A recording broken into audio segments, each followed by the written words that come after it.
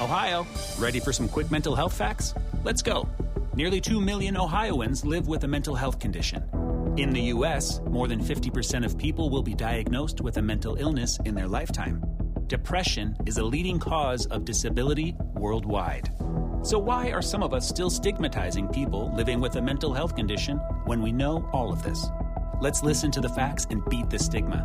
Ohio, challenge what you know about mental health at beatthestigma.org. Hello and welcome to This Day in History. I'm your host Elise, and here's what happened on November 8th. Just 2 weeks before the 60th anniversary of the assassination of President John F. Kennedy, we look back to this day in 1960, when he became the youngest person ever elected to the U.S. presidency. He was 43 years old at the time of his election. Kennedy wasn't, however, the youngest person ever to serve as president. That was Teddy Roosevelt, who took over the office after the assassination of William McKinley at the age of 42. Surprising fact? Kennedy and Roosevelt weren't the only presidents to enter the White House while still in their 40s. That list also includes Presidents Polk, Pierce, Grant, Garfield, Cleveland, Clinton, and Obama. Also on this day in history, in 1887, Old West hero Doc Holliday died at age 36.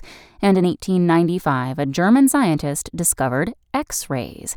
Thanks for listening. That's all for Today in History. Make sure to rate, review, and subscribe on Apple Podcasts. Tune in tomorrow to learn a little bit more about the world around you. And, of course, have a great day.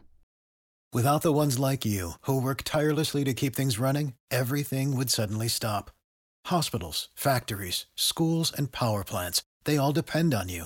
No matter the weather, emergency, or time of day, you're the ones who get it done. At Grainger, we're here for you with professional-grade industrial supplies.